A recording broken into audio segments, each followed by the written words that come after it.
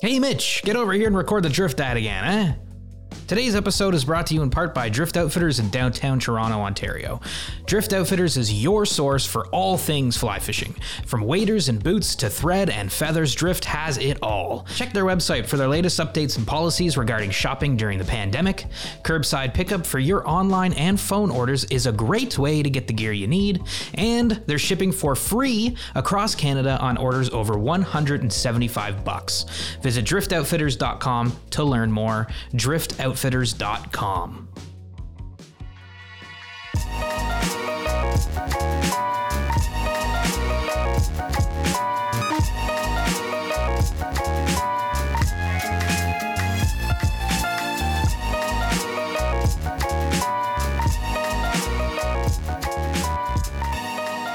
welcome to another episode of SoFly. It is the end of February, and we're recording another episode. My name is Mitch, and we've got Aldo. Hello.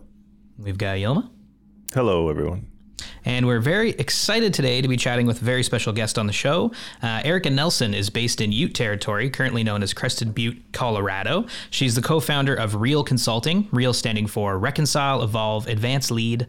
She's an Orvis-endorsed fly fishing guide, and she's the host of the Awkward Angler podcast. She has over 10 years of outdoor guiding and instructing, from whitewater rafting to skiing, rock climbing, backpacking, hiking and snowshoeing courses and workshops. She's an ambassador for Brown Folks Fishing, which is cultivates community for people of color in fishing and the fishing industry, all through the lens of equity, justice, and inclusion. In 2019, Reel Consulting co-created the Angling for All Pledge in partnership with BFF.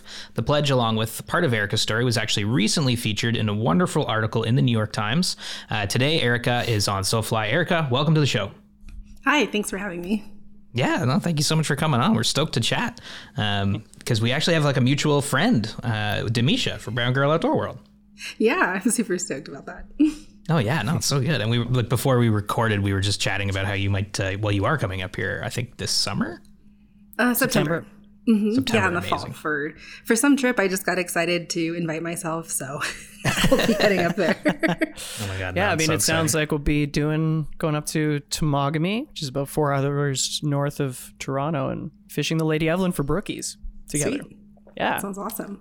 Yeah, awesome. Yeah, so, and one thing, did I pronounce Ute Territory and Crested Butte correctly? Is that how it's pronounced? Yeah, you got it.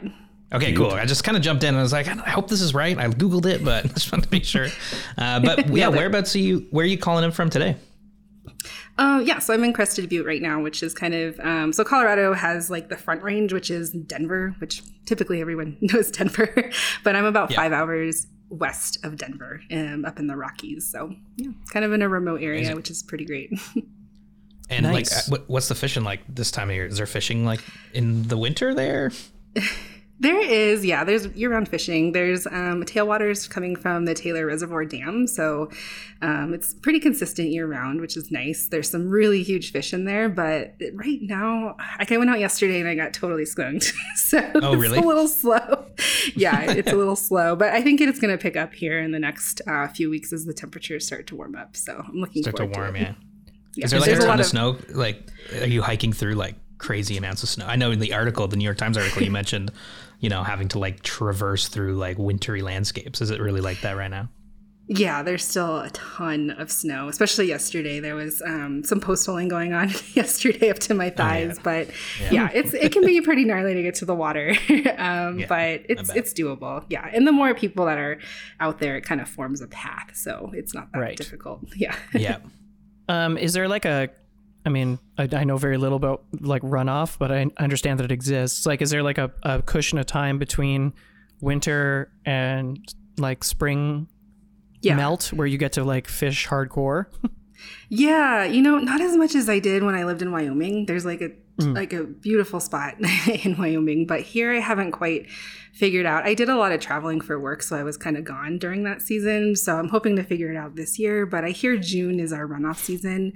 So I think like April might be the sweet spot. Nice. Yeah. In May. Nice. Yeah, that's kind of when it picks up. Well, that is when it picks up for us up here, because like we don't have trout fishing until the end of April. So I think we're all mutually looking forward to April, no doubt.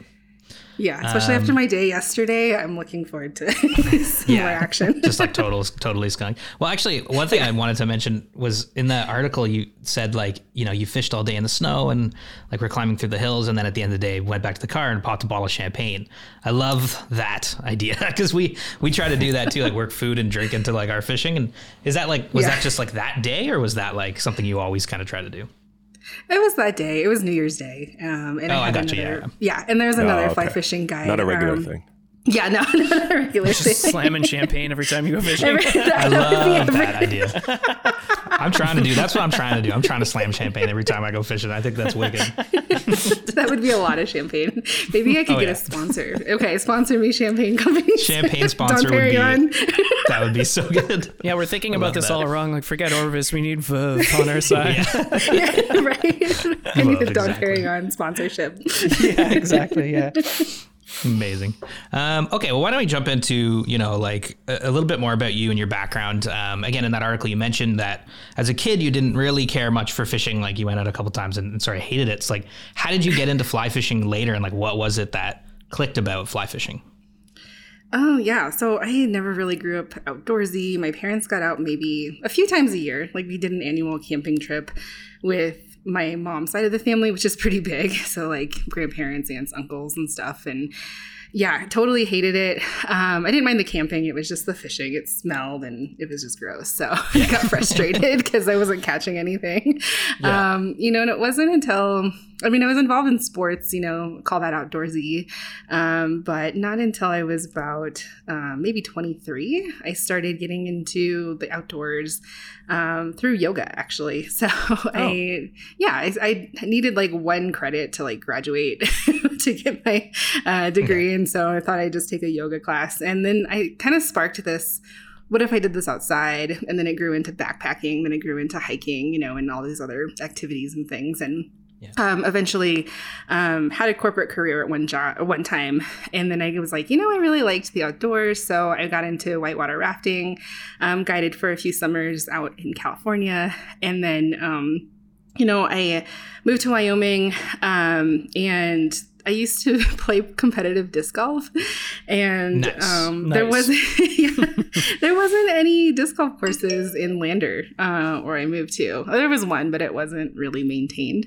So it was kind of time to pick up a new hobby. But everyone that I worked with, like my coworkers, they all went fishing, and there was like some, the Paposia River ran through town, and it was pretty accessible, which I didn't think that it was that easy to get into because I had access to free gear and people that did it. So just kind of picked up a fly rod and got on YouTube and just kind of figured it out. Oh, no, it's amazing. I mean, that's like the best way to do it. Just like kind of start figuring it out. Like, what do you remember the first fish you caught on a fly rod and like that experience? Yeah, it probably wasn't until maybe a year later after trying to figure it out, which is good because I don't even know what I would have done if I hooked a fish. So, right. Yeah, totally. But it was on a boat. I ended up finding a fish mentor. And so he started going out on his drift boat all over Wyoming, which was pretty sweet. And I just remember the first time catching on a streamer, and it was just like my whole world just like lit up. Oh my God, it was the most incredible feeling. Yeah. So the idea of learning to fly fish in Wyoming to me is like so awesome. Like, I'm just like, wow, what a beautiful place to like get into fly fishing, you know? Seriously. Yeah. Yeah. It's pretty windy though, so I feel like it kind of made me a little bit of a better caster as well. So. Oh, totally. Yeah, it was pretty good. Yeah, learning in like the perfect place to like become great at fly fishing. Like what was it about like fly fishing that just like kind of had you hooked, so to speak? You know, they say the tug is the drug. I think just kind of this.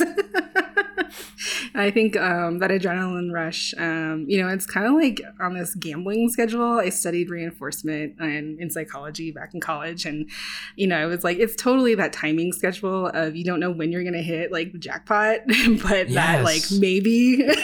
Yes. That's kind of so like cool. Keeps you going back for more. Yes. So, and then just a new way to experience the water, and then a whole new perspective of where our water comes from, how we treat it, conservation, and, you know, just a whole new world of, not want to say issues, but concerns that I never really paid much attention to. So Yeah. it's been eye-opening in that realm.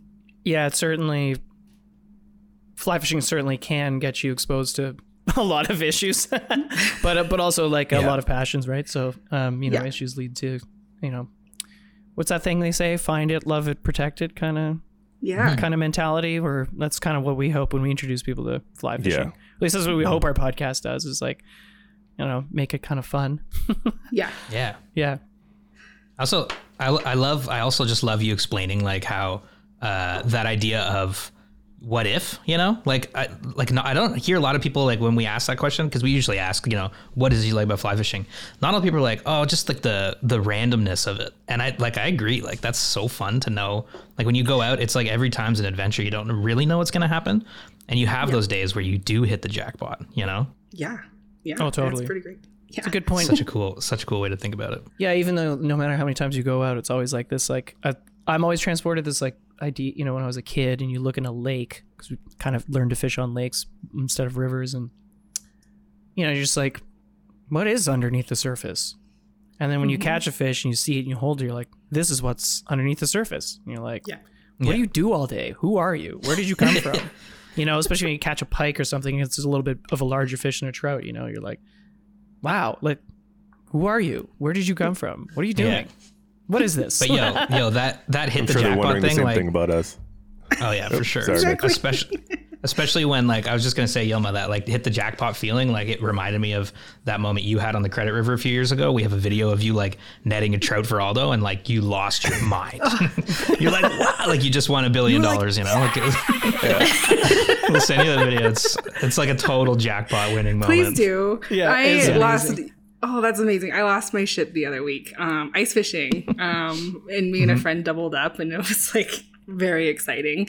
But I was recording her pull up her fish, and in the meantime I caught a fish, and so I just like threw the phone down, and it's pretty great. That's awesome. I love it. Guys, oh god, we have so much to talk about, but let's start with maybe so we got fishing, enjoying fly fishing, obviously you have a guiding background. Was it kind of a natural progression to just be like, well, I want to be a fly fishing guide as well because of your background in guiding, like whitewater rafting, skiing, etc.? Yeah, I like to say I like to be mediocre at all things.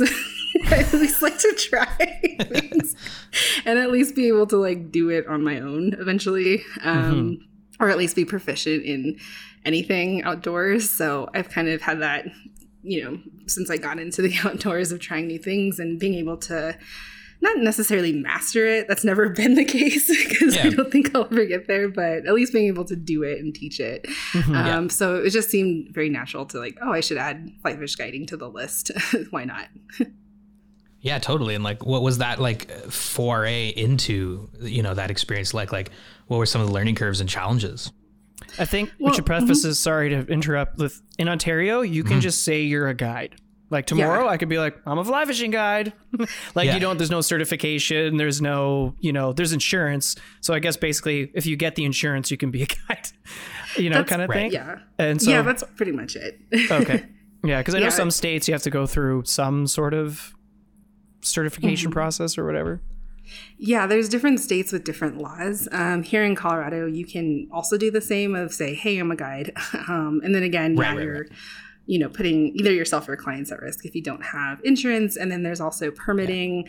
So working through an outfitter is typically what's what I did because they already have the permits, they already have the insurance.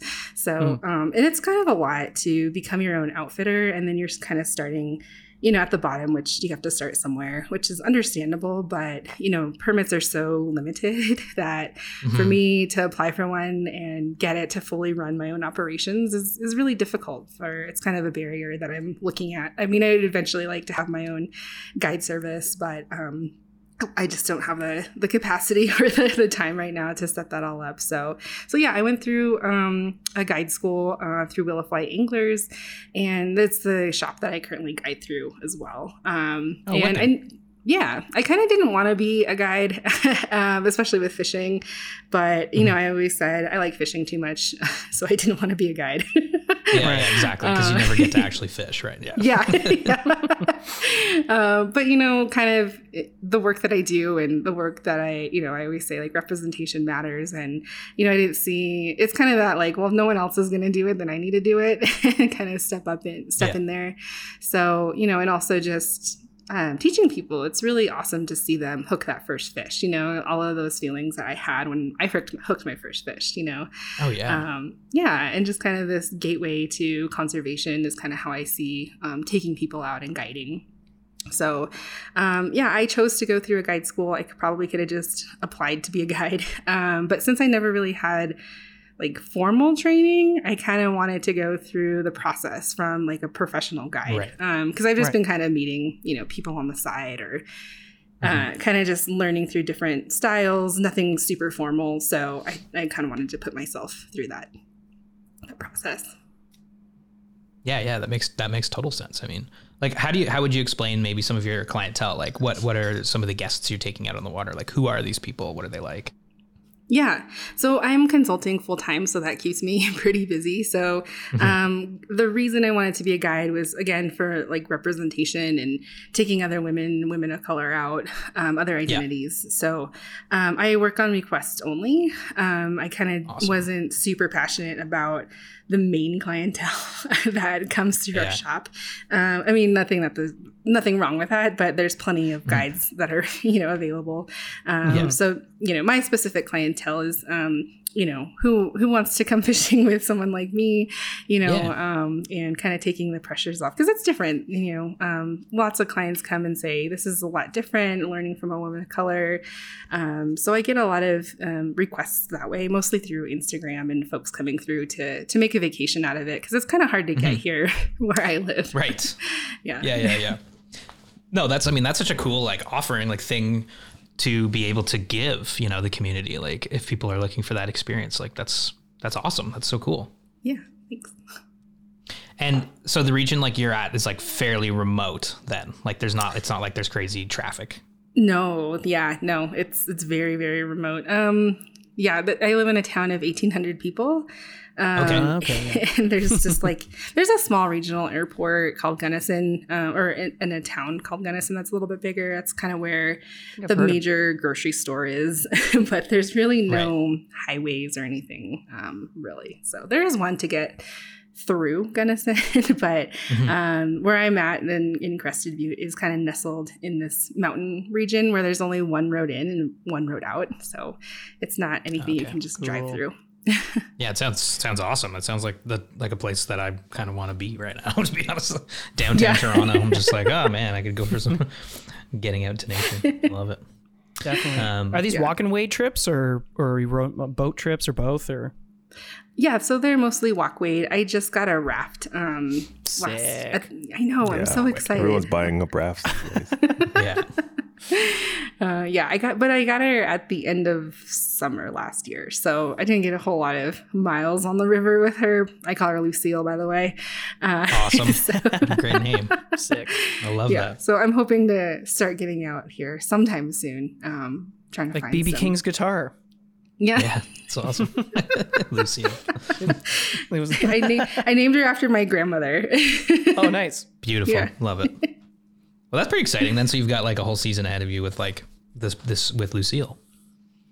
Yeah, I'm really looking forward to it. Yeah. Yeah, no doubt. Okay, so maybe we switch like gears for a second. Talk about, obviously, you're mentioning that you're in consulting and you have this initiative, Real Consulting. Can we talk about what Real Consulting is and like how what the process was creating that and getting involved in that kind of a thing? Sure. Yeah. So we established Real Consulting in 2018. And I say we because I have a business partner. Her name is Sydney Clark Whittington. And she lives in Casper, Wyoming right now with her family. Cool. Yeah. So I just say that because I've been there once. Oh, yeah. I've been there once briefly. I'm like, oh, finally a place I know. Actually, if I'm being perfectly honest, I used to watch The Hills and with my sister. But I love The Hills. So embarrassing. Anyway, but Heidi, you know, one of the main characters is from Crested Butte. So I I actually know. do know Crested Butte, but for non-fishing reasons. Okay, I'm going to go leave. I'm going to leave. Okay, there's something The hills. I'm gonna admit for not actually. Okay, so I have a private Instagram account of how I first got on Instagram. It's, Yeah. and I have an obsession with Heidi. I'm a Spidey fan. That's amazing. Is That's it like awesome. a Heidi fan account? So what's that? Sorry. The Instagram account? Is it just like all about Heidi? No, it's not just about Heidi, but I like to repost her stories a lot, and like her music goes Nice. along with my stories. Yeah, I do that. And then I've seen her and met her and Spencer once when they were in town. So I Oh, totally nice. No way. fangirled. Yep. I mean, the way they film the scenes, just last thing I'd say about the hills, but the way they Just film, talking about the hills. it's now a Hills appreciation podcast. Yeah, like welcome Eric and Nelson to the show. So the hills. This is kind of perfect, So actually. about Heidi, wondering, no, Like, what's she like? I will say the scenes they film in Crested Butte, I'm like, wow, I would love to go there or potentially live there. Like it Yeah. looks Oh, really? so nice. It looks so wow. nice. Just Yeah. like this little town nestled in the Rockies, covered in snow with fly fishing. Cool. Okay. Everywhere. Yeah, there's Sign me so up. many. Yeah. I lucked out. I feel very lucky and privileged to live where I live. So, yeah. And she's very nice. Yeah, she's very nice. That's good to know. She's still with Sense. Anyway, Spencer? okay, stop. Okay, so yeah, your business partner, Casper, Wyoming. So, although you can stay, you don't need to leave. Yes. Oh, man. Okay, so real consulting. I was Yeah. working at Knowles, which is a national outdoor leadership school located in Lander, Wyoming. And if you're not familiar with Knowles, it's an international organization, and there's 4 different types of services. So they do like wilderness medicine certifications, expedition courses that are open enrollment, where you can go, hiking or backpacking, whitewater rafting, up to, a month, up to an entire semester. And those locations are all over the world, like Patagonia or India, or even like the Wind River Range in Wyoming. So Right. yeah, there's several different locations throughout the world. And they also do like custom courses and then risk management services. So Sydney and I were both working at this nonprofit, and I was working on the sales and marketing team, and Sydney was the diversity and inclusion manager. So anytime there was any like new initiatives, new campaigns, new marketing, anything that kind of came up, I personally found it important to loop in diversity and inclusion. At the time, I was always kind of questioning of, hey, are we doing this campaign right? Are we starting a new course for, LGBTQ plus people? How do we promote this correctly, for example? And so, just things and initiatives, for doing Black History Month or Martin Luther King Day, like a post on social or whatnot. We just needed some, expert eyes on that.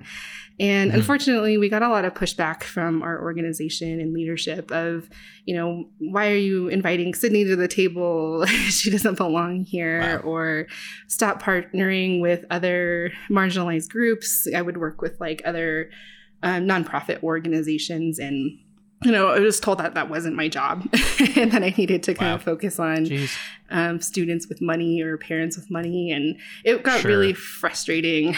And so just seeing this need, this thing that was not happening in the outdoor industry of how we're marketing, how we're, tokenizing people, and how we're, potentially causing more harm with our marketing strategies. So, on that, I would always travel a lot for work, like trade shows or, programs, or getting the word out about Knowles. And eventually I got into conversations with other marketing folks and other nonprofits that were wanting that piece of inclusion in their marketing. So I started kind of being invited to do workshops and talks and whatnot in different outdoor clubs or different outdoor organizations. So it was just kind of pulled together. We also had a mentor who's been a longtime DEI consultant. He's an older gentleman in Maine, but he was really supportive. And, you two just need to start your own business, make this official. Yeah. So he really kind of pushed us to start. And we kind of didn't give it much thought.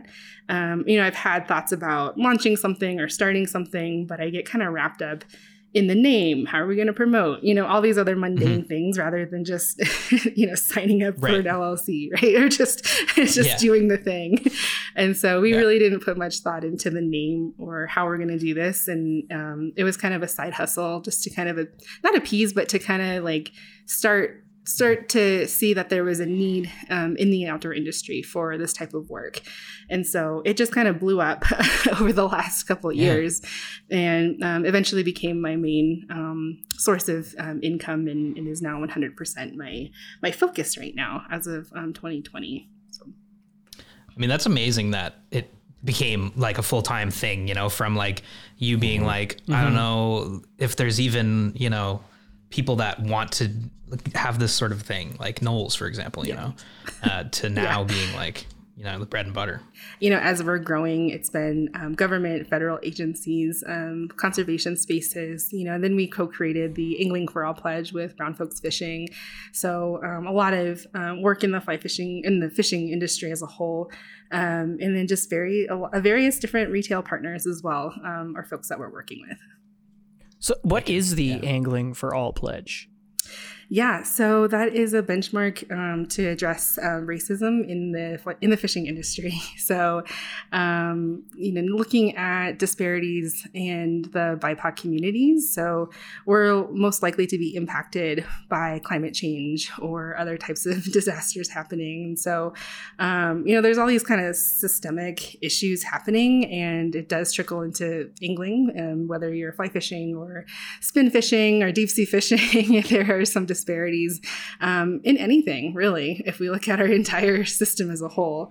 And so there's a lot of discussion in organizations of, hey, we know that we need to care about DEI, diversity, equity, inclusion, but we don't know how. And so we kind of created this way to access those have those conversations accessible to organizations that don't know where to start. So a lot of people, may have started a committee or don't know how to start a DEI committee, or, they want their leader to care, whether it's a grassroots effort or if it's the CEO that's wanting to lead this but doesn't know how or where to start. So we kind of just make this easy for them to be able to lean into these conversations in a safe space. And so we do workshops, like half-day workshops anywhere or full-day workshops with folks, whatever they need, and kind of just make this conversation accessible. And our approach is in 3 different areas, which can be customized as well, depending on the organization's goals. But we find it really important to start with the self. How many of us actually stop and look at our own identity and how we move about the world, and then how do we actually stop and recognize other people's disparities or access to resources and how they might move about the world. And what that ultimately does is bring more compassion and empathy, which we don't often think is, basic leadership skills. And so, once we kind of have these 2 things developed, we can then form authentic communities and partnerships. And what I like to kind of moving into decolonizing the industry. So to me, that's kind of looking and addressing white supremacy within our own selves and our own organizations in order to build more authentic community. So any marketing initiatives are then tackled, any external initiatives are then tackled after they go through this training. So we help guide, giving feedback and guidance on any initiatives that they might need, whether that's more recruiting internally or more externally as well, or their marketing efforts and stuff like that. So it's a long process. It's not like, I think you've explained before, it's not like you don't just do this. It happens, right? Like you're working with these companies for like months, years kind of thing.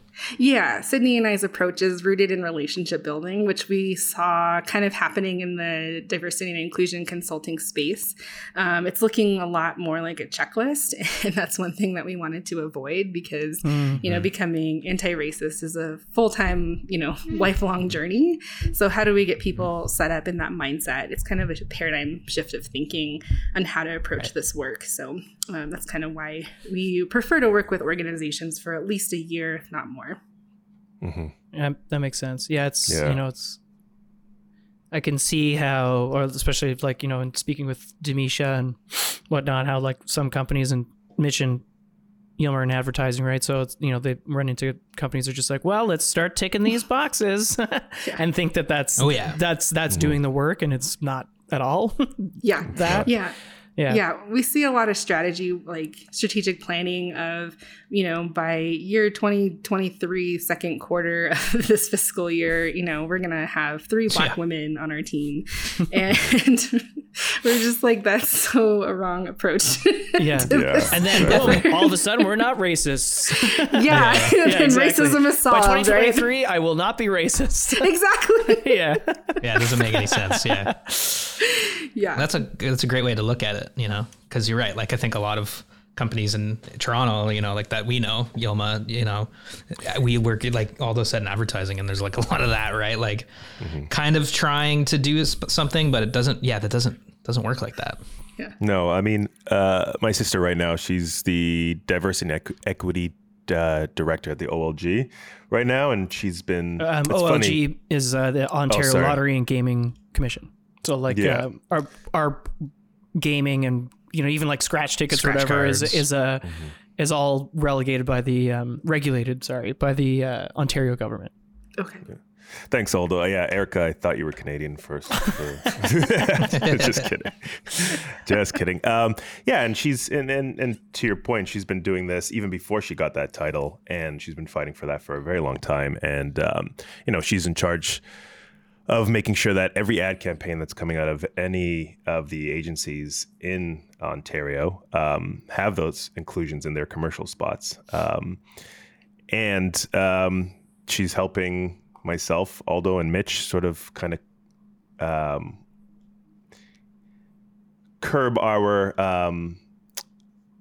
platform to help young Black kids get into fly fishing, because, I mean, I was one of those kids who got made fun of and was the token at one point, right? So, just to add to that, it's a lot of work. With those types of goals, right? Like taking we're going to have 3 Black women by this quarter, that does become tokenizing, right? Yeah. Like that's, Sydney shares a story in some of our sessions of how they had like Knowles had a checkbox of hiring leadership women of color, and they're like, oh, we met our goal, and Sydney's looking around and she's like, oh, that's me. Oh my gosh. Right? So, she's like, oh. And that's like very belittling. That's very it does more harm than it does good. And so, I've seen organizations, and both of us have, within, with diversity and inclusion initiatives for over 10, 30 years, but nothing is being done. And so it's, how do we actually create and make change? And it's totally that paradigm shift of thinking of how to approach this work. So we try to come in with, these technical approaches of, all right, let's just check the boxes, let's just do the thing, and then we can move on and not have to think about it anymore. Or we might hire a consultant to come in and tell us what to do. So I think Sydney and I are kind of this, we like to challenge the term consultant as well, because we're not going to come in and tell you what to do, because this work is really rooted in taking individual responsibility. Right. And how are you willing to accept the consequences of your actions? The things that you post, the things that you say, are you willing to be held accountable for all of that, right? And what does that look like? Mm-hmm. And so, part of that shifting of thinking is understanding that you're going to probably mess up, if not at one point, then all the time. And so how are you going to move forward and jump back into the conversation? Yeah, for sure. This is a naive... Oh, please, Aldo. This is a naive question, but I think it's an important one. Why does representation matter? Like, why is it important? Like, why do you, I've always been represented. So I don't think about it, straight up. I don't. I mean, I do because, now, But, growing up, I didn't. Yeah. That's for sure. I just flipped through magazines, fly fishing magazines, and didn't think anything about it. And then after university and doing, going, my major was in sociology and critical race theory and stuff like that. And, then you start thinking like, oh, fuck, so I'm asking this question as more of a jump off as a conversation, but it is a bit of a naive question. But why is representation important to you, or even Yelma, or whatever? Yeah, well, really quickly, I mean, my role model was Bill Dance Outdoors, so there it is. Right. Right. Nothing against Bill Dance. Nothing against Bill Dance. Hey. Nothing against Bill Dance. I love him. Yeah. No, I think role models is really important. If we can't see someone like us doing the thing, then we probably won't try. Things become more accessible the more that we see ourselves in that realm. And so, that's kind of the point of, I didn't want to be a guide, but I felt like I kind of needed to, which I now love, by the way. I love teaching people how to fish. But, I wanted other women of color to be able to know that they belong in this space as well. And they can see themselves here too. So I think just the accessibility piece, but also once we get people in the door, that then becomes that gateway to conservation, right? We want to protect the places that we love and the things that we do. And it just kind of builds a more diverse community. And when I think about diverse communities, especially in the conservation space, I'm seeing a lot of white-led organizations try the same thing over and over, but how often are they actually including Indigenous voices or other folks that might have creative solutions to some problems that we might be dealing with on the riverbank? So, that's just opening up an entire door the more that we're including other people that aren't the dominant culture here. Yeah. Yeah. Yeah, I think that's important. Oh, no. Mitch and I recently spoke to, actually, when you do come here, we'll drive through this community, but there's a lake up here called Nipissing Lake, and we spoke recently to the chief of the Nipissing First Nation, and he was involved in, or was a conservation officer for years, and biologist or whatever, and just to your point of like including Indigenous voices and communities, they kind of, through the Ministry of Natural Resources and Scots community up in Nipissing, was kind of like the first time this has ever happened where like the Indigenous, law was the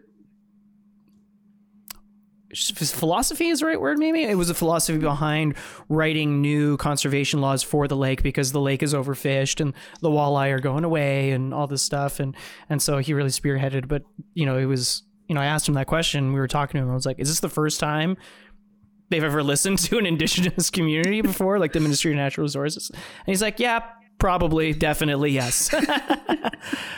And it's interesting because it's now working, obviously, and so it is important to have those voices. It's their land. I mean, they know it better than most, right?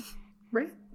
More people at the table too, right? Like, yeah, because like the lake basically got like overfished because it was just like people that like were like, we need to make lodges and like just catch every walleye and eat it and like not thinking about, the Indigenous people on the lake and what they wanted. And so, it's great to see that change happening, but.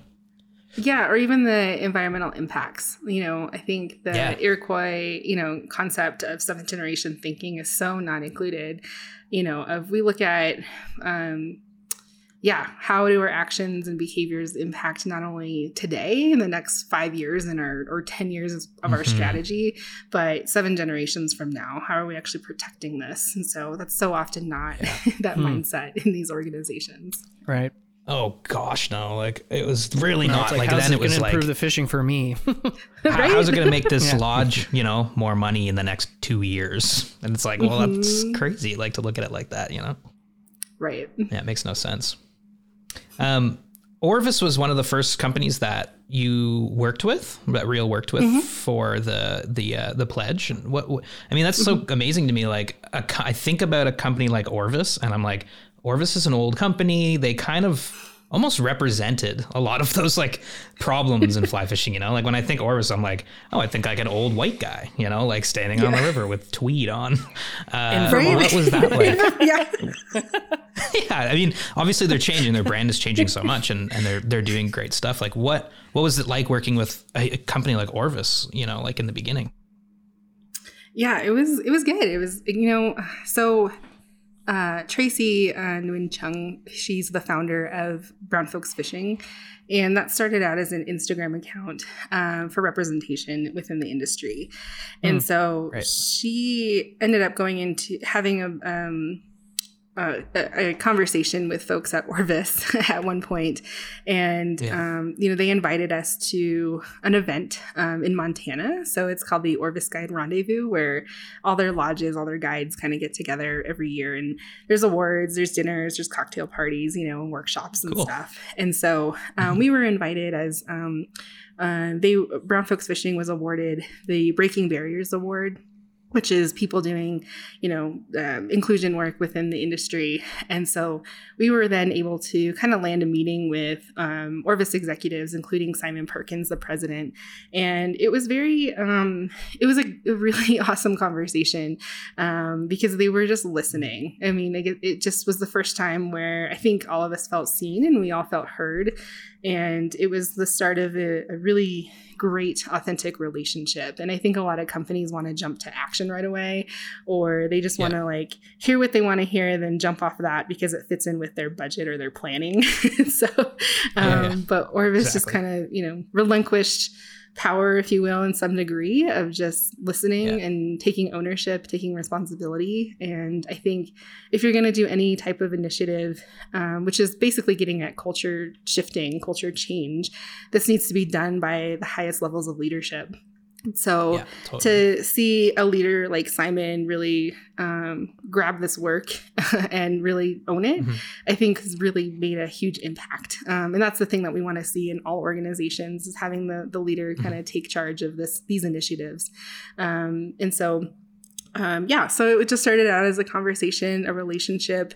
There was, they supported some events that Brown Folks Fishing put on, but there was no clause that they had, we had to promote them or anything like that. Right. It was just purely, fully in just support in that listening mode. Right. And so that then led naturally into them wanting to be the first to sign, because that's kind of what we based our relationship on, this pledge around as well. So it's this is what we're already seeing. This is what we want to see in other organizations. And so it just, again, felt natural for them to be the first.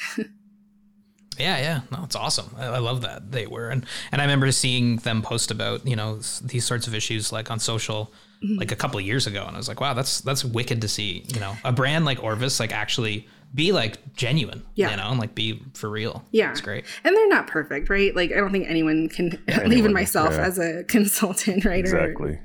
We all still fall short, and there's still a lot of work to be done. But again, it's that mindset that they've adopted of this iterative, adaptive process. We're going to mess up, but we're going to learn from our mistakes, right? So, and it's not excluding the tweed. We can bring the tweed along, right? I love tweed. I do love tweed. It's great. We can keep the tweed, We're going to change what tweed means, Yeah. That's cool. No, that's great. How hopeful are you in terms of the fly fishing narrative and where things are going? I mean, obviously I feel like you're in it still, so you're optimistic, but how do you feel about the direction things are going? Me naturally, I'm a totally optimistic person. It's kind of sickening. Sydney kind of is I don't know where you get it from.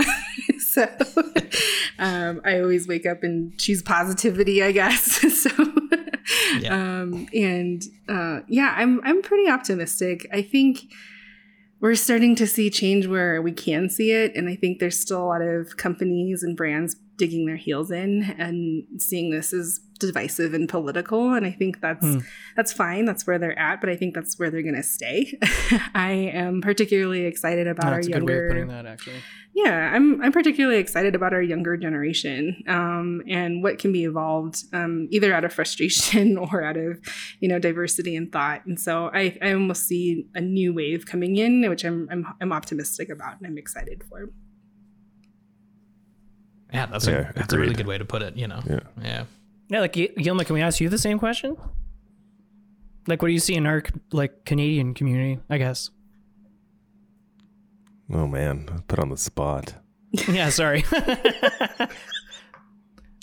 Because obviously there are less of us Canadians than Americans, but so there's maybe less groups. But I mean, obviously, Demisha's done a lot of great work here with BGOW. Mm-hmm. So, I've only seen BGOW actually. I still see. I mean, in terms of the fly fishing world, I don't see a lot of just specifically black representation, other than myself and a few others. But on the river, it's only, to be honest, it's only me so far. But I mean, I'm not on every river. I'm not everywhere. But based on what I've seen in this region, not everywhere. So I feel like actually Brown Girl Outdoor World is probably the biggest right now, and the seeing that is incredible. And but in terms of the other variations of fishing, like center pinning, it is mixed up. Yeah, it is really. I see a lot of West Indian, I see a lot of Asian influence, for sure. But in terms of the fly fishing world, it's lacking a little bit, in my opinion, in this region specifically. Yeah. Yeah. Well, I mean, I'm hoping we can do that thing that you want to do, Yelma. I think that's the super cool idea. Yeah. Little Yelma's running around fishing, fly fishing. It'd be great. Yelma wants to start like hosting like kind of education days for like youth, like BIPOC youth, to get into fly fishing, which I think would be super cool. I think that's a great idea. Yeah. That's I think great. now that we're crawling out of COVID and actually can do events again, that's events. It's gonna be awesome. I don't know how I would be. I have an event coming up, and I'm like, what's it like being around people anymore? I know. And it's so weird, like readapting. I'm like, the first time I'm going to go in somewhere without a mask, I'm going to be like so sketched out, looking at everybody like, get away from me. Yeah. I can't handshake anymore. I'm ruined. No, yes. I am never handshaking again. So this is a public service announcement. Don't be offended. Sorry. I kind of never liked handshaking anyway. I've always hated it. Yeah. Yeah. It's one thing I'm taking. But I never I'm so awkward when I meet someone for the first time. I never know what to do. Like they want to shake my hand. I'm like, yo, what's going on? Like it's just like, who are you? Touching elbows, like I'm one of those people, like touching elbows. They're like, what? That's gonna be me. He still does that. I still do. Yeah. Okay, so before we move on to Mitchie's Fishies 5, which is like the segment in the show where we ask every single guest we have on the same 5 questions, I just want to touch on one thing you said in the New York Times article, which I thought was really like a really beautiful quote, which was you said, "I see a lot of people in the sport and industry wanting to take, but when I'm on the water, I want to show up as my full self and maybe give back too, and I want that for everybody." Do you mind just explaining kind of what you meant by that a little bit more? Sure. So I think it's the mentality of most fly anglers I've seen is this initial idea of, it's either catching trophy fish, the biggest fish from last time, right? And it's, I want to get my spot. I want to make sure that nobody else gets there, right? It's me and me only. And the whole process is just centering yourself. And I think there's so much more to fishing, which is the relationship with, the bugs, it's relationship with the birds, it's caring for a watershed and knowing where your water comes from. And it's how are we protecting that? How are we getting involved in our local communities to make sure that those are protected places? And I think that's the thing is I don't always have this goal of get there, be there first, and then catch the biggest fish and then go home. And so that's just kind of the difference I've seen of the mentality of fishing, and something that kind of I want to be separate from is this more reciprocal relationship with the land and the water versus this centering myself, I guess, if you will. Mm-hmm. Yeah. I love that idea. And I love that it's something that's like happening, like in the community, like we're seeing a community. It's not like back in the day when it was like my secret spot. And, like you're saying, I want to catch the biggest fish and I want this. And it's like, it's a kind of more about like us now and sharing the whole thing. And I think that was such a cool way to speak about it, because I haven't heard people really talk that way about it. So that's cool. Lovely. Well, I think I actually mentioned one more thing. Yes, please, of course. Because we haven't talked about it, and we should, because we're all the same thing, as we're all podcasters. Oh, yeah. Yes, of course. How the heck did we not so talk about the podcast? Yeah, we didn't even talk about the podcast. The Awkward Angler 50 podcast. minutes in. Yeah. Look, she's got her mic set up right there. Oh, yeah. Great setup. And when did you start the podcast? Like, what's the deal with that? I've always kind of wanted to start a podcast, but I didn't really know what. And then 2020, right when we were all kind of in lockdown, I thought it was just kind of a great opportunity and a way to connect with other people. So, I take Demisha, for example. I would chat with her. We would be sending DMs back and forth, and it's like, all right, this is becoming too much. Let's just call. So we were on the phone for like hours, either venting or out of frustration, or are you seeing this too, right? Do you feel this way? And really just connecting over, inclusion and diversity in fishing specifically. And so, I always thought, I just want to hit a record button because I want other people to hear this conversation, because what she's saying makes sense to me, right? And we're both just vibing on each other. But, I want other people to hear the conversations that, women of color or other people of color are having in this space, right? Because it's different, and that's the community that I'm involved in. So that was kind of the idea of just, I'm already in these conversations. I'm a professional facilitator. So I do, workshops, and I'm just naturally curious. So I was like, yeah, okay, I think this is it. This is the conversation, and then as I started to kind of do some research of fly fishing podcasts, it was always this, destination trips or fly fishing, trophy fish, or just tips really, and tricks. Yeah. And it just was not interesting to me, and kind of looking at whose story is not being told, what's a little awkward at the same time, right? Because I think pushing people and getting comfortable with discomfort is something that we're not naturally wanting to do. So how can I make this accessible to other people? And so, it just kind of came together, and then launched in December 2020. And then, so I'm working on a season 3 right now with the very limited time I have. So, it's pretty fun. I mean, that's how I first heard about you, was because Demisha was on your show, and I listened to the episode, and I've been listening ever since. We had Kayla Lockhart on a long time ago, so it was cool to see. I think that was the finale of your second season, if I'm correct.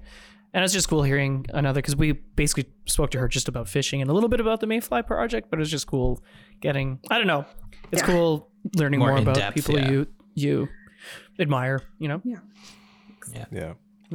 Do you like podcasting? I love it. Yilma hates it. Really? I'm just not. He hates podcasting. I'm just not the most.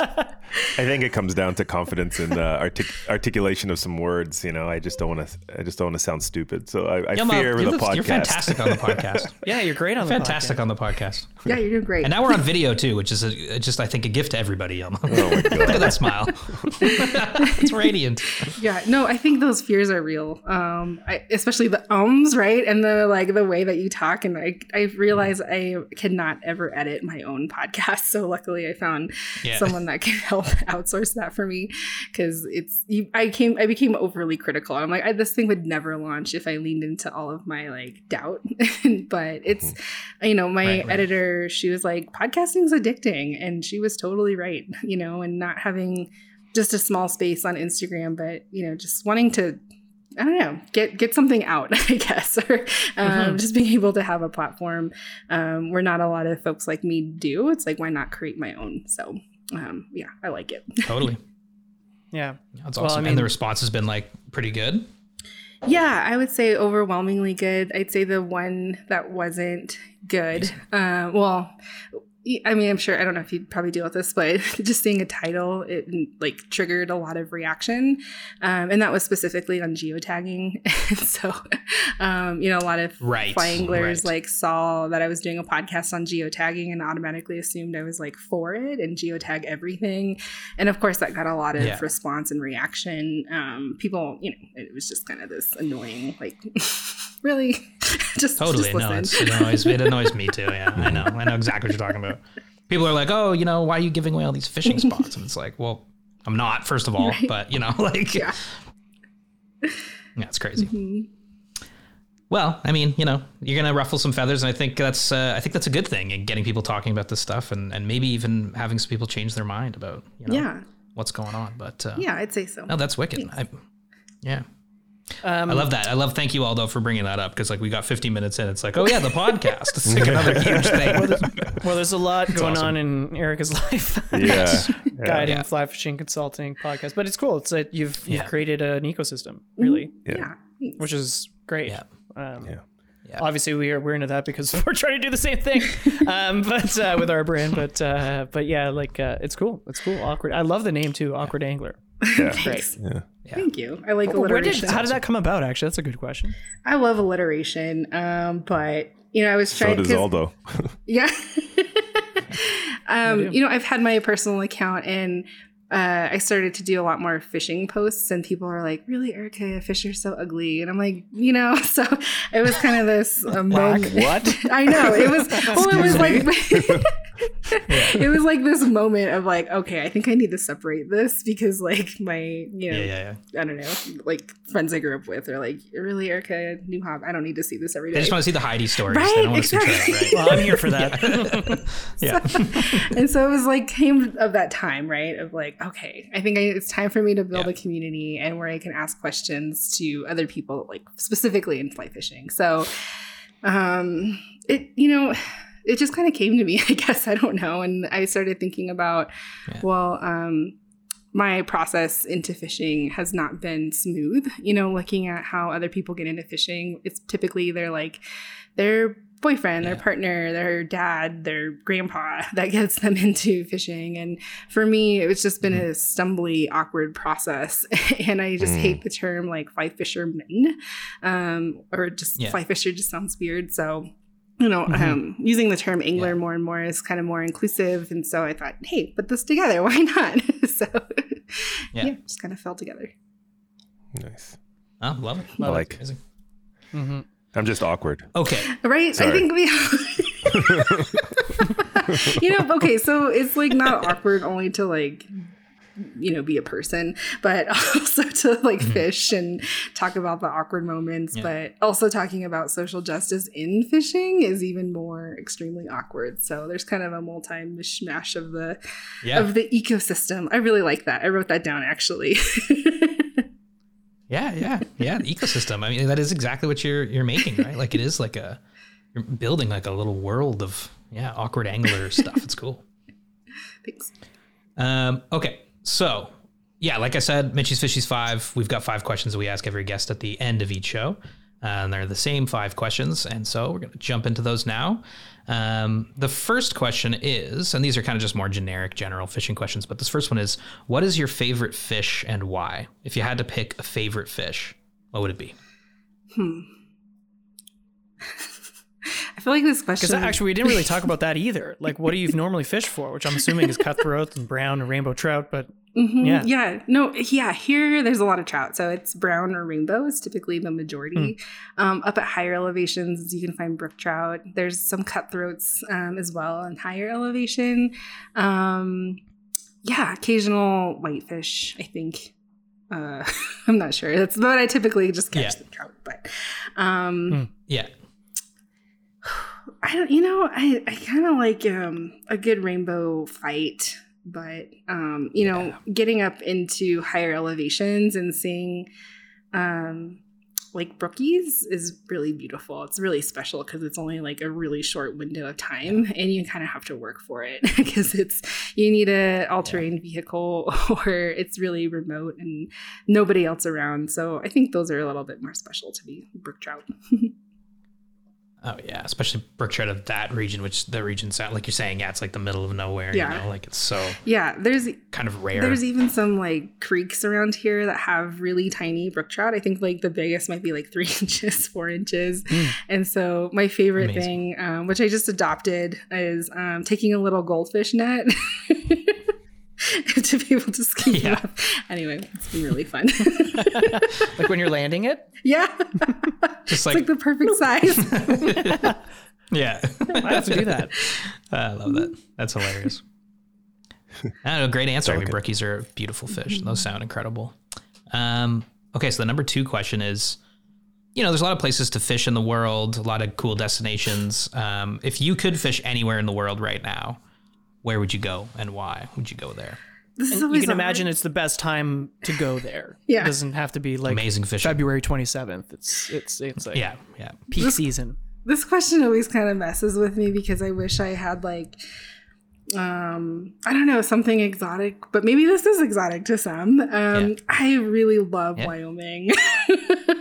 Any Yes. chance I have to get to the Upper Green is incredible. And then there's also a river called the New Fork, which is just delightful. It's probably my favorite place to be. So Oh gosh, yeah. I would just, Oh my God, Wyoming looks Wyoming is incredible. it's just incredible. Yeah, Yeah. I've only fished the North Platte, but man, yeah. would love to go back. Yeah. It's beautiful. Yeah, I have my pockets, and yeah, it's a great place to be. Yeah. I love that. Yeah, Wyoming's definitely like on the top of my list. I need to get the heck down there. All the pictures are incredible. Okay, number 3, Mitch's Fishies 5 is, what is one of your best or favorite fishing memories from over the years? I'd say my to fish pick mentor, his name is Barry. We went fishing Barack? What? Was it Obama? Oh man, I said wish. Barry. I wish. Oh my god. Imagine. Does he fly fish? Do we know? Well, I don't know. Most presidents do. I don't know. It's kind of a presidential thing, fly fishing. It is. I'm gonna Definitely Google it would right need now. some tweed. Put him in tweed. Definitely would need some tweed. I can see that, yeah. Obama and tweed. I'd love that. Obama's a dry fly fisher. He's like, without knowing upstream actually dry anything fly. about his personal life, he strikes me as a dry fly kind of person. Same. Yeah. Oh, the first article: fly fishing with President Obama. Ooh, Hey, Oh, there we go. that's amazing. I totally Anyways, amazing. forgot sorry, the Erica. question. I'm sorry. Favorite fishing memory, Oh, Barry, Barry. your mentor. Not Barack Obama, unfortunately. Not the president. Now my story is just not that interesting. No. No, my buddy is very he's very loud and he never checks the weather, but I just kind of would go along with it. Anyway. But we've been into some pretty gnarly storms. I'd say there. I thought I wasn't gonna make it out of there. One wow. particular lightning storm happened, and there was a ton of hail and a lot of lightning, and it was pretty gnarly. It's an interesting situation, and then this is actually a weekend, so I'm gonna put it all together. So one was this gnarly storm that I thought I was not gonna make it out. Obviously made it out. Yeah. And then the next day, his rod, like he had a fish on, and I don't know why he set it down. He also smokes a lot of weed. So like he's just always like stoned out of his mind. Anyway, he set his rod down with a fish on. And of course the rod went out into the water, and he just kind of like dived into the water and filled up his waders. Luckily it was like kind of shallow, but his waders filled up, and it was a big ordeal of him trying to He just like dove in to save. That's amazing. It's like, not and today. then kept the fish. Love That's it. amazing. Yeah. Anyway, he's just So that he's just kind whole of weekend fishing with Barry. Yeah, it's always just kind of a trip. Yeah.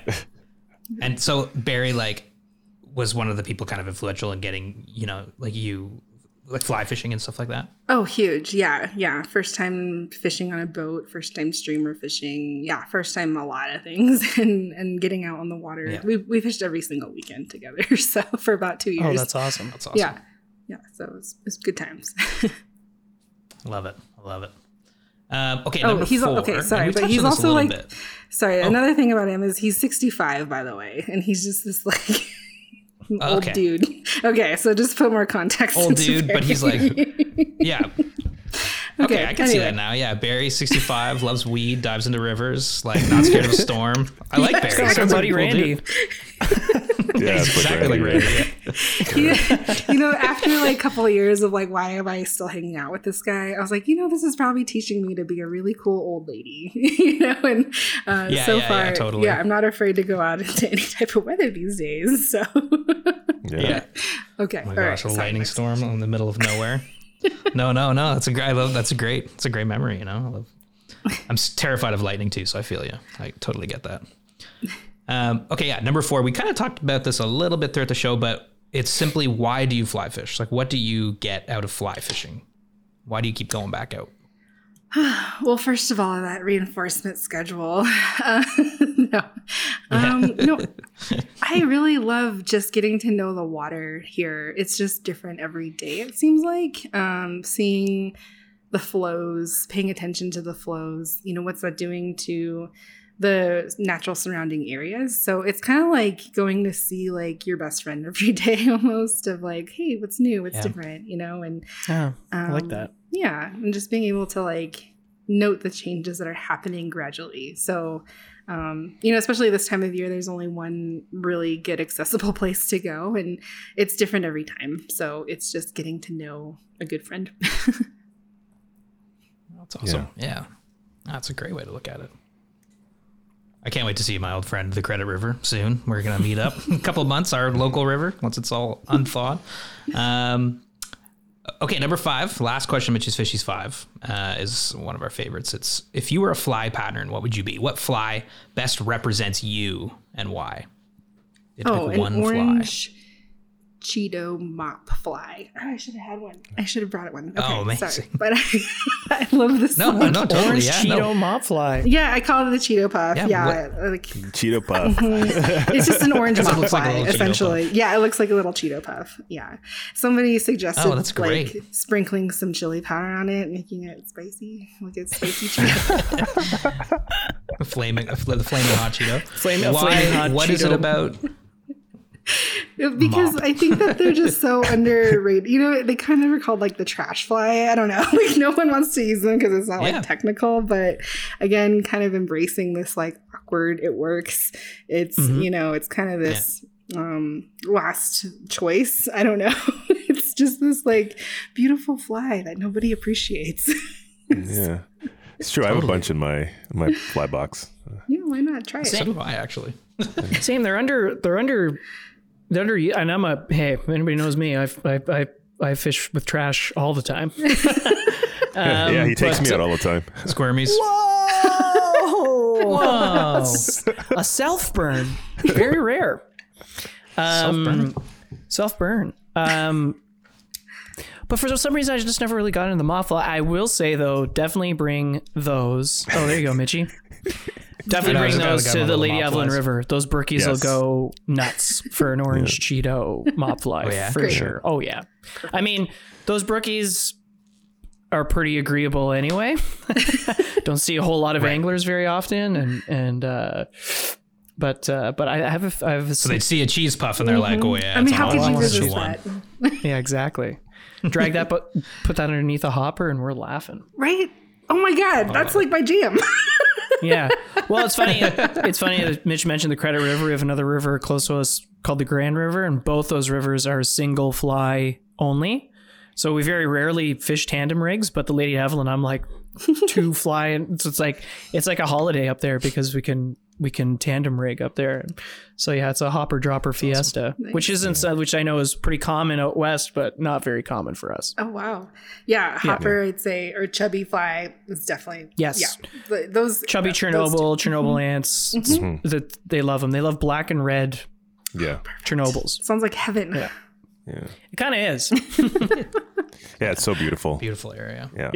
Yeah. Because it's also it's. I think that trip is great because I think you'll like it because it does what you kind of described why you like fishing so much is you're not fishing all day. You're canoeing through the river for half the day and you're fishing for the other half. So it's kind of like it is that immersive experience of like winding through the river. Yeah, it's pretty cool. I like that adventure. I just love the camaraderie. That's my hanging out in the woods. Hanging out is cool. Yeah. I'm so stoked when Demisha told me that yesterday that you're coming. It's gonna be so much fun. I thought it was going to be a surprise, but I guess we're telling everybody. Yeah. Damn it. Maybe it was supposed to be a surprise. Sorry, D. I'm excited. Sorry, I've been D. like waiting to like get it out actually. So yeah, I'm super stoked. And by that I mean when you don't come here and not go fishing with Not us. in September. Definitely not this year. But by 2023, we hope to have an Indigenous guide on one of our Yeah. Absolutely. Yeah. Erica, that's the show. I mean, that's Mitch's Fishies 5. That's the show. I think now's the time, if you want to kind of plug anything you got going on. And where can people find you, and how can people connect with you, all that stuff. Well, thanks so much. This has been really great. I enjoy chatting with y'all. Oh, no. I mean, I'm available on Instagram at Awkward Angler, and I have a lot going on. So you can reach me there if you want to chat.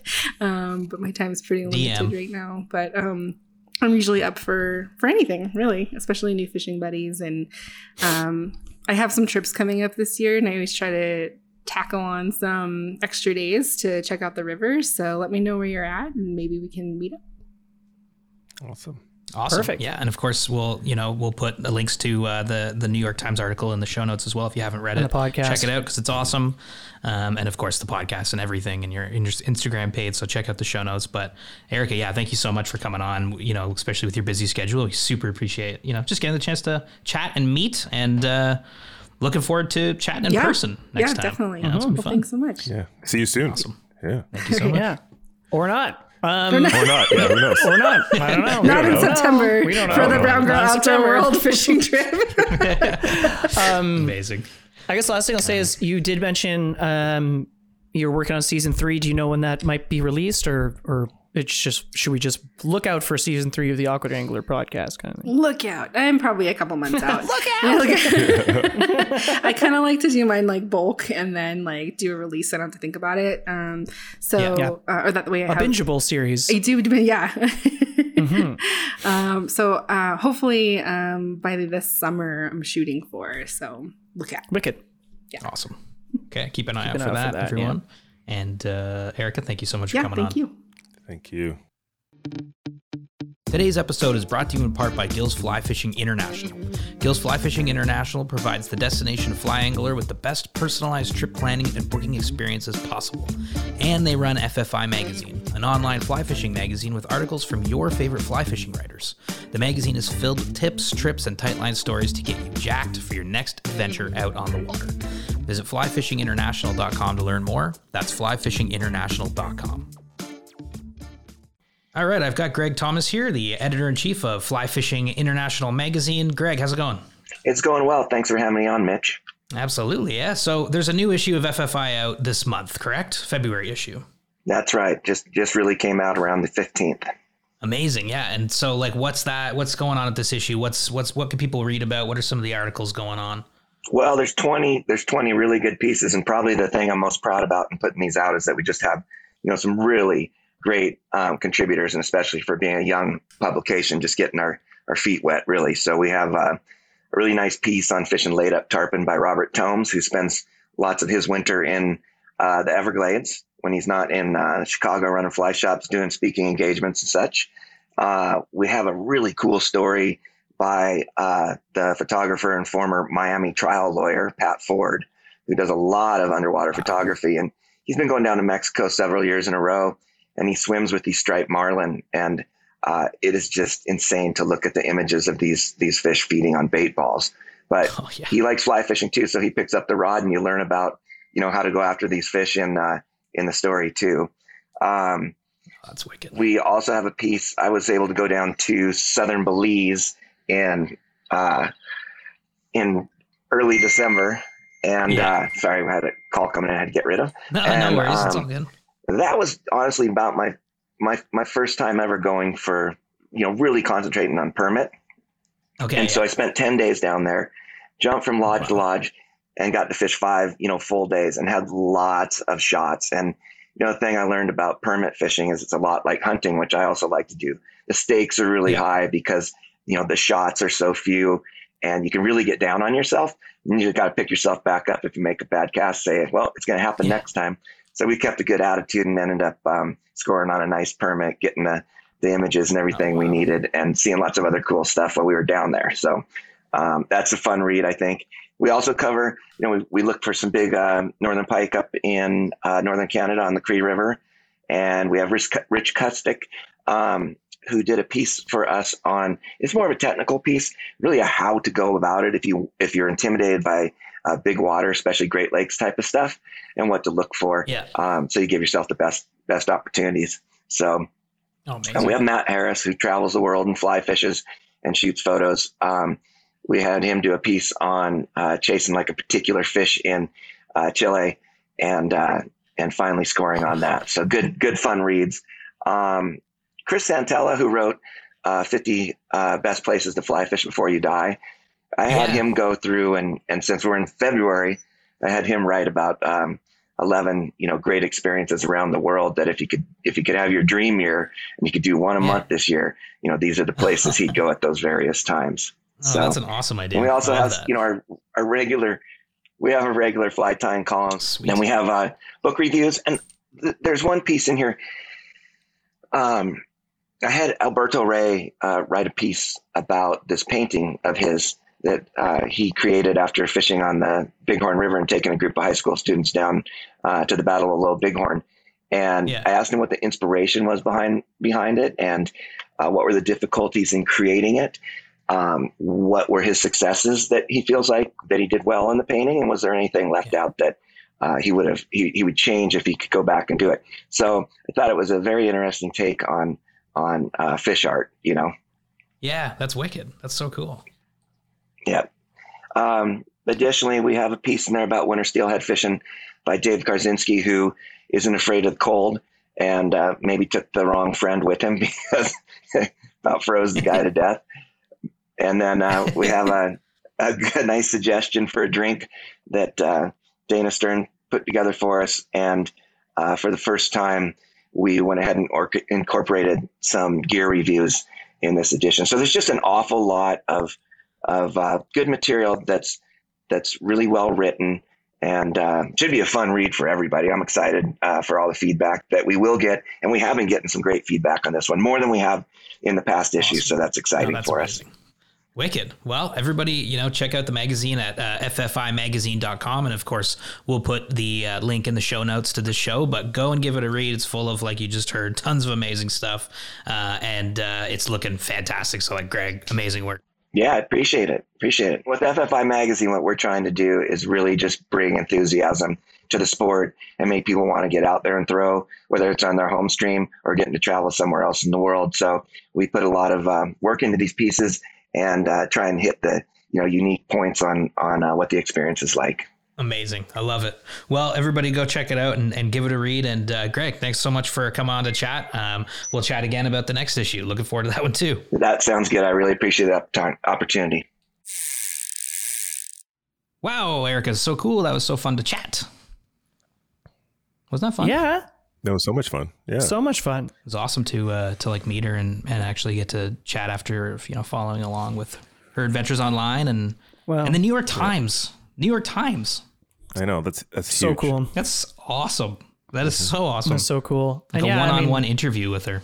Demisha's been, obviously since getting on her show and meeting Demisha, she's always, bigging up Erica. Yeah. So it was cool to actually, have an actual conversation, not like a DM slide kind of thing. Totally. Yeah. Yeah, no, for sure. Yeah, which is pretty cool. What has happened since the last podcast? Well, I think the biggest thing we've been yelling at people about is that we're on YouTube now. So go check out our YouTube page because we've got new stuff going on. And we started a new series called Day Trippin', where every 20th of every month, we're going to release another video of just a day trip on the river with us or the lake or whatever. And yeah, you can check it out. And hopefully subscribe if you like what you see. We're going to just keep going harder at the tube. Yeah, please like, comment, and subscribe. That classic like, comment, subscribe. Like, comment, subscribe, but it actually does, it influences the algorithm, shall we say. The robot. It pleases the robot if you like, comment, and subscribe.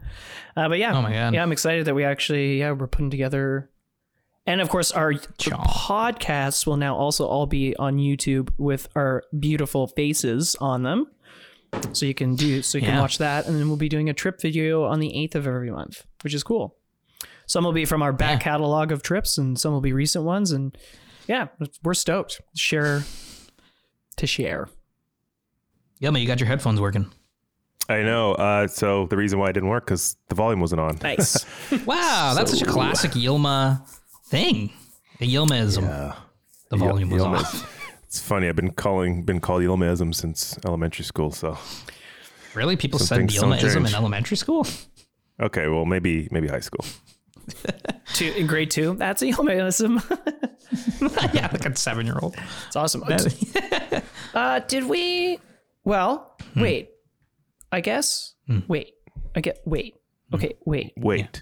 Wait. Wait. Well, speaking of Demisha and BGOW, last weekend we were in Temagami with new crew. Her. New crew. With Demisha led a group of 8 ladies. Winter camping and ice fishing. Super fun. How was it? It's great. I wasn't there. It was How awesome. was it? I think we had a blast. Yilma and I had a blast anyway. Yeah, it was amazing. Yeah, it was great. It was one of the first crews that I've met after a winter camping trip that were just totally happy with everything. They were warm at night. Sweet. It was great. It went so smooth. It was awesome. Yeah, because you never know, right? Like, Yeah. I mean, even our trip, no. Mitch, that we did at the beginning of February, Yeah. like it went down to minus 37 that first night, and we were fine. But I mean, I've been warmer. Oh, you're fine. You're fine in the bag. You know, like when you're in the bag, you're fine. Like Yeah. your face is cold, But and you got to keep Yeah. the fire going. Like winter camping can be, very comfortable. you know, I mean, in that scenario, like it's not. I wouldn't say it's like tough, but it's like obviously tougher than summer camp. It's just more uncomfortable in summer camping because it's cold and there's snow. But to hear that they had a great weekend with good weather and everything. I mean, that's that's awesome. And they caught some fish. Oh yeah, we Went snowshoeing. we caught a walleye out of that lake, which that's a first because usually it's just a pile That's of cool. pike. So that So was now cool. this season we've seen a bass, a pike, and a walleye come out of there. That's pretty cool. and a pickerel. And a pickerel, Oh right, like an actual pickerel, like not as a in not a actual like an pickerel. actual Grass pike. chain pickerel. Yeah. chain grass pike, pike, kind yeah. of. Yeah. Chain. Cool. Yeah, exactly. Yeah, so Very that was great, and I'm looking forward to my no gosh, more snow. spring's coming, I'm straight up. I'm over winter. I'm over it. Oh my! At this time of year, every single year, this time of year, it's like, okay, like I gotta get. But Aldo, aren't you heading up again? Ice fishing one more time before the season's out? Yeah, but I mean, and Still over winter. it'll be fun. But like, imagine how much more fun it would be if it wasn't winter. And we were I'm like, with you there. and tomorrow, us three, we could go fly fishing. Well, Yeah. it's starting to feel springier out there, at least for me. Like I go out in the air, the days are getting longer. Air is starting to feel like spring's coming. You can feel It just snowed.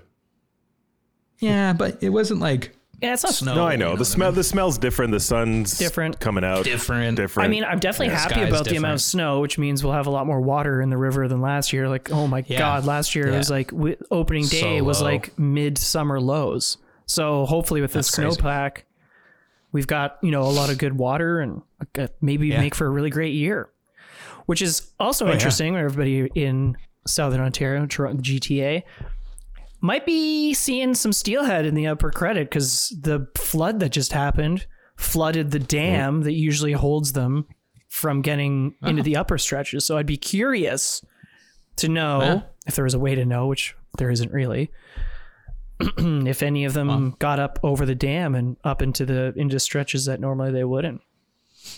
Yeah, I don't know. I guess we'll find out. Guess we'll find See if out. it gets guess we'll find Nature out. finds a way. Butter stick. Yes, it does. You're You're gonna get a 2-8, really? 2-8, but Yeah, I'm purchasing it right I don't now. know, yeah. man. They don't have the 3 in Really stock, doing and a I'm like, 2. You're really doing a 2. Eh? but think about well, didn't Aldo catch a 24-inch brown on a 2? But it's a Well, not it's a really. Euro nymphing rod, so it's different, right? Like they Sure. might as well not weight class them because you're not casting fly Yeah. line. You know what I mean? Sure. Like it's odd Yeah. that they call them a 2-weight. I'm just using 20 feet of leader. Yeah. So it's not. Yeah. But you're right. You're right. I did catch a really big fish on a very light rod. It's not ideal. I guess a 2-weight. I mean, like we've been at the upper credit for these little brookies, and the 3-weight was great. I used all those, but like, I feel like the streams are so narrow. Yeah, I mean, you're Would be buying a fine. rod to use it there, at that section of river for fish that are like tiny. You're really like it's a one trick pony this in this scenario. Like, you're not gonna fish That, or I that can- for browns. No. I wasn't planning on using the butter stick for browns. Get it. So you I should guess get that's like the question: is like, 4 or 5 what weight for the else butter would stick. you use it for? Get If you a got a 4 or 5 6-weight weight butter stick, yeah, or a 5-weight, you could like all of a sudden it's You could use bass. And Trout. Yeah, but I have a 6-weight Sage. Yeah, for ripping streamers, bro. Yeah, but you could use that 6-weight for everything. You're just buying another rod because it's nice looking and it's fun, right? Yeah.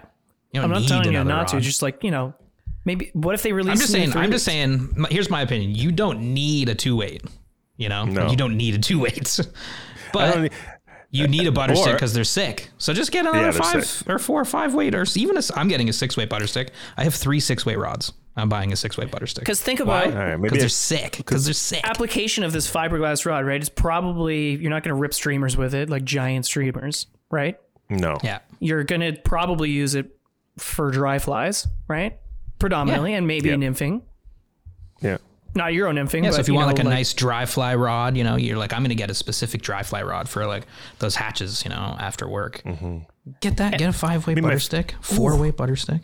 4-weight butter put a stick. big old bend And you just in bring that out for hatches, And honestly, it would like when I was in Texas and we were on that bass pond, like I was using a 6-weight butter stick, but Aaron had a 3-weight fiberglass rod from Barkley Fly Rods, and he was putting huge bass on the 3-weight.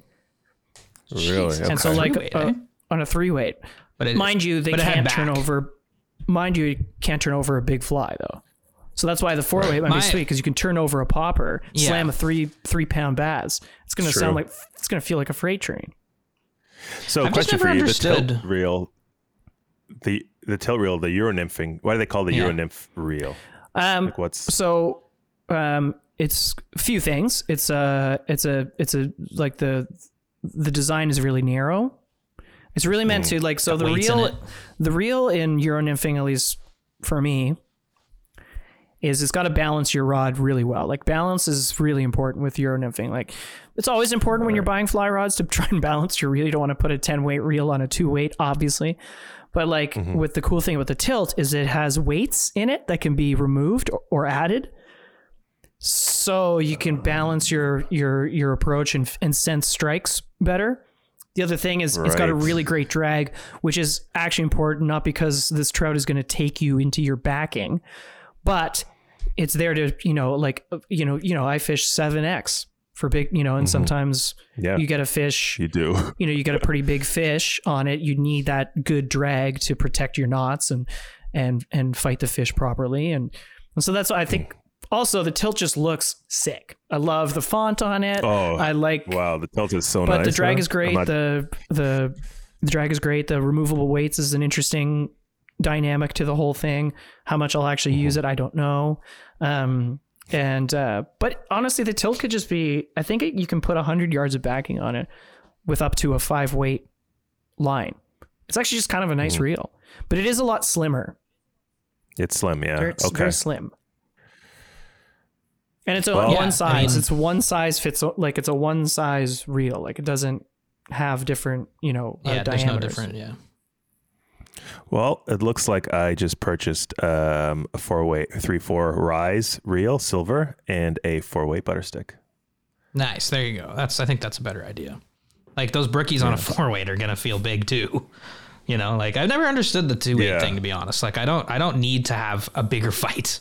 Like I'm not like, I Right. want to really feel this fish. think- That's just me. I'm Well, just that's not, right. But with me, I'd rather get the I fish feel in. like I know I used my 4-weight once for brookies, and I just felt like I was killing them. So when I used I felt more gentle using like all those 3-weight. So that was my concern. But I guess the butter stick at a 4 is even that much more gentler. Because remember, my Fenwick 4 is well, it's also how you set the hook in when you get excited. Don't fucking launch the fish out of the water. I'm No, just seeing you. I'm like, no. whoa, like a little 2-inch brook What's the trout. length on the 4-weight? 7.6. Ooh, Yeah, nice. That's gonna be a nice dry rod. You that's use gonna it be for good. dry I'm fly telling you, fishing. man. Take that to Mitchie's Yeah. cottage. Put a popper on it. Slam a couple Oh, yeah, bass. for You're gonna sure. love that. Largemouth. Or even panfish. Yeah, like you get a largemouth. rock bass Dude, or rock a, bass. or a sunfish Sunny. on it. That's gonna be so fun. Get a bluegill on there crappie? and those weeds in that pond. A crappie. black- Man, Crap. I've never A white I've never crapper? caught a crappie. I've never caught a crapper? crappie. Really? Have you guys ever caught a crappie? Oh yeah, tons. No. In the Ottawa River, I've man. never caught. Big time. And the I've Mississippi. never caught a crappie. Oh yeah. I fish both. That's where I learned to fish. I never caught one. They're basically, when you catch them, they're a sock. they don't do anything. Fall out. Yeah. They're supposed to be delicious. Yeah, they're supposed to be really delicious. I don't know. Yeah. Well, I will say, Yelma, that's a good purchase, and the tilt reel is awesome. It's like a beautiful reel. Like, just if you're gonna get a Euro rig, like, it's sick.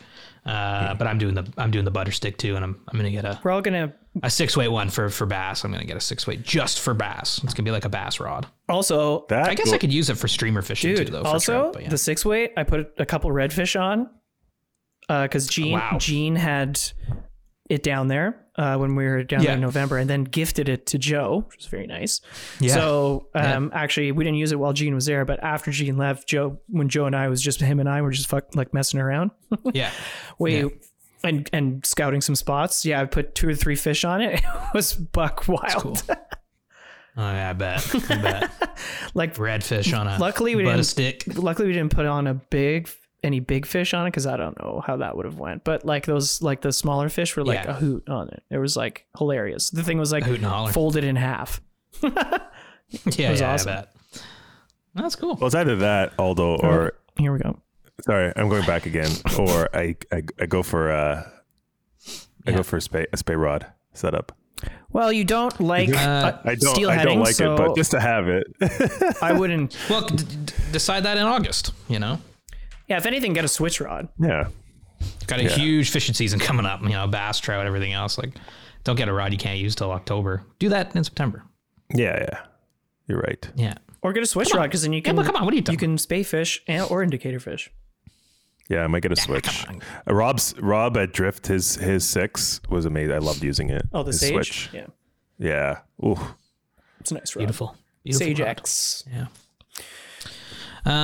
Okay, well, everybody at home, thank you so much for listening. I think that's an episode, and Erica, thank you so much for coming on. Mm-hmm. Thank you for listening. Thank you for coming on. Right. And thank you. That's it for me, Mitch. Aldo. Yeah, thanks so much. I can't believe this is coming out March 1st. Thank God it's March. Yes, true that. Yeah. Thank the Lord. Yeah, thank you. Thanks for listening, folks. Great. Everybody have a fantastic day, evening, whatever it might be for you listening, and take care. Comb your hair. You can find all of our content at sofly.ca. Reach out via email by sending your questions or comments to info@sofly.ca. Find us on Instagram @the SoFly Crew. Thanks for listening.